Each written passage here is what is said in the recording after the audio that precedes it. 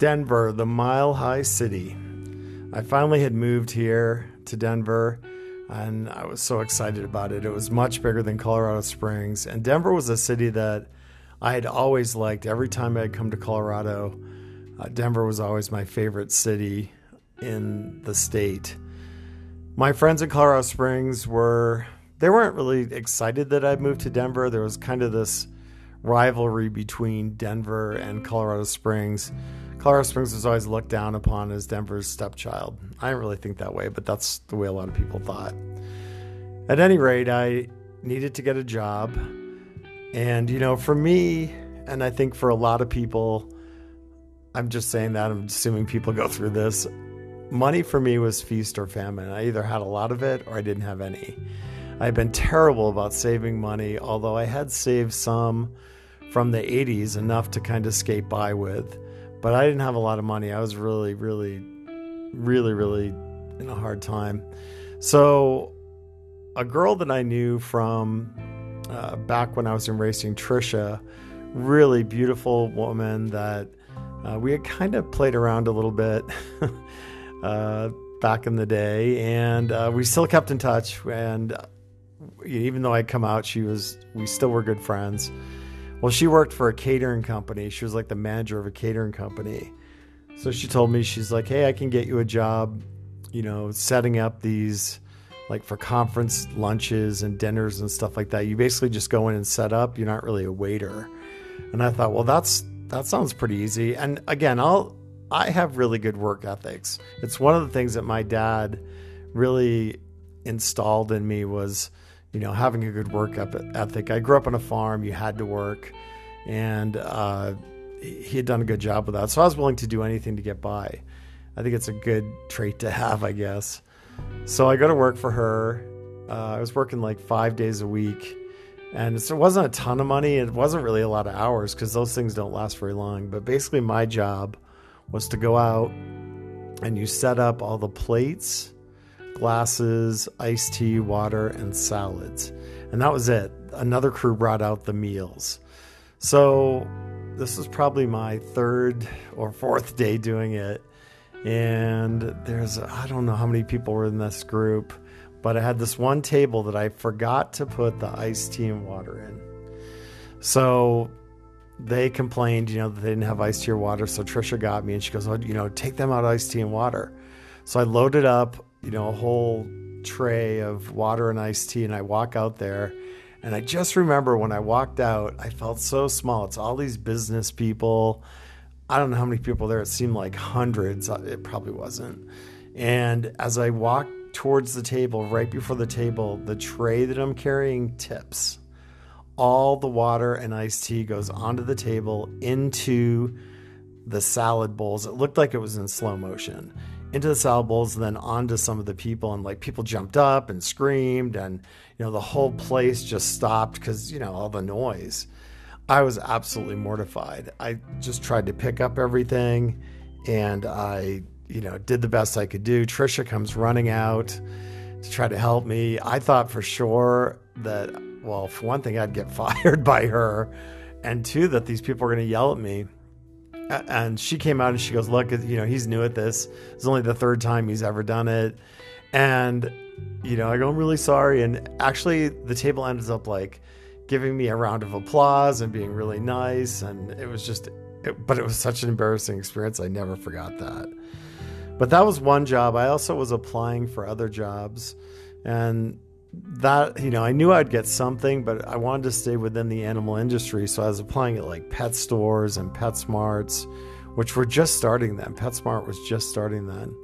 And I was really lucky at that point in Denver. Although my living situation wasn't great, I was basically living on a couch. My friend Tony, Big T, he lived up there. So it was great. I could hang out with him, and he was kind of teaching me the ropes. He was like a mentor, a brother, and would end up being a huge part of my life. And then my friend Doug, he also was in Denver, and so I got to see him, which was great. And even though it was tough, I didn't have any money, I was really scraping by, I still was so excited to be there.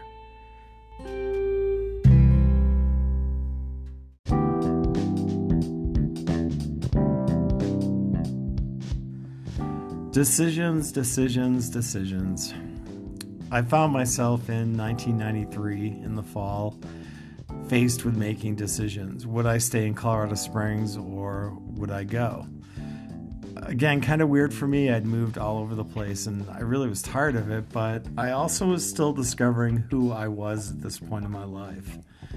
I had developed really good friends in Colorado Springs, about 12 of them. I'd already lost 2 now to AIDS, Craig and Big Kyle. Big Kyle was Little Kyle's boyfriend, and he passed away when I was in Portland. I still have my dog Happy, my Dalmatian. He was about 3 years old now. And I was living with Jeff, but I could see that was probably not going to last too much longer. And I actually feel bad for him. He's a nice guy, but I was new to this, and I still wanted to find out where I was at. So around Christmas time, we had gotten into a fight about something. I don't remember what it was about. And then I believe it was New Year's Eve. On New Year's Eve, he worked at a hotel, a really famous hotel called the Broadmoor. He was a head waiter there. And I was trying to decide what to do for New Year's Eve. Of course, I didn't want to stay home New Year's Eve. He was going to work. So I went with a group of friends up to this cabin up in the mountains and had a really good time, drank and partied and everything. And I made out with this guy when I was there. And of course, I got back to him. So the next day I get back, New Year's Day I get back. We get into a big fight over it. I packed up all my stuff. I didn't know what I was going to do, honestly. I was so upset. I just wanted to get out. But I packed up all my stuff. It was snowing. I go get in my car, slam the door, yelled at him and slammed the door of the house, go out to my car, went to start it, it wouldn't start.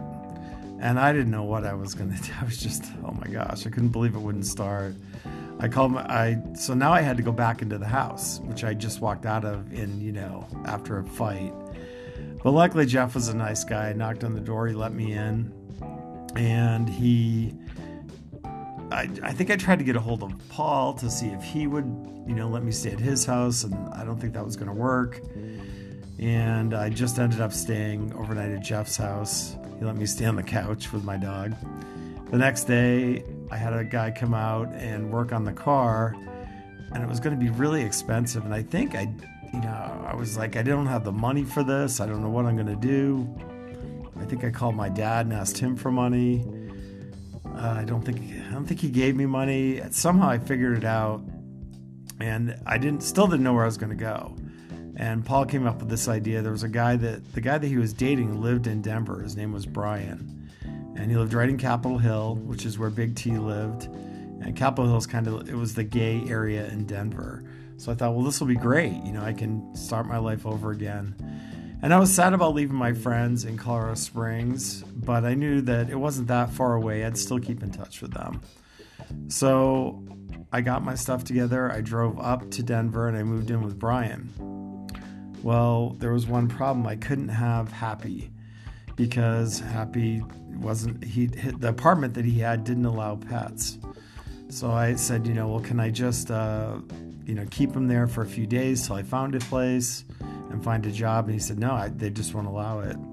So I had these good friends from the dog business, from the Greyhound business, that were up in Loveland. And I had left Happy with them a few times when I had traveled before. So I went up and said, can you watch Happy for, it could be a few months before I can get a job and kind of get on my feet. Of course, they were, these are really nice people, and they were happy to take him in. But it broke my heart. I didn't want to leave him. But I did. And I moved into his apartment, Brian's apartment, and I started looking for a job.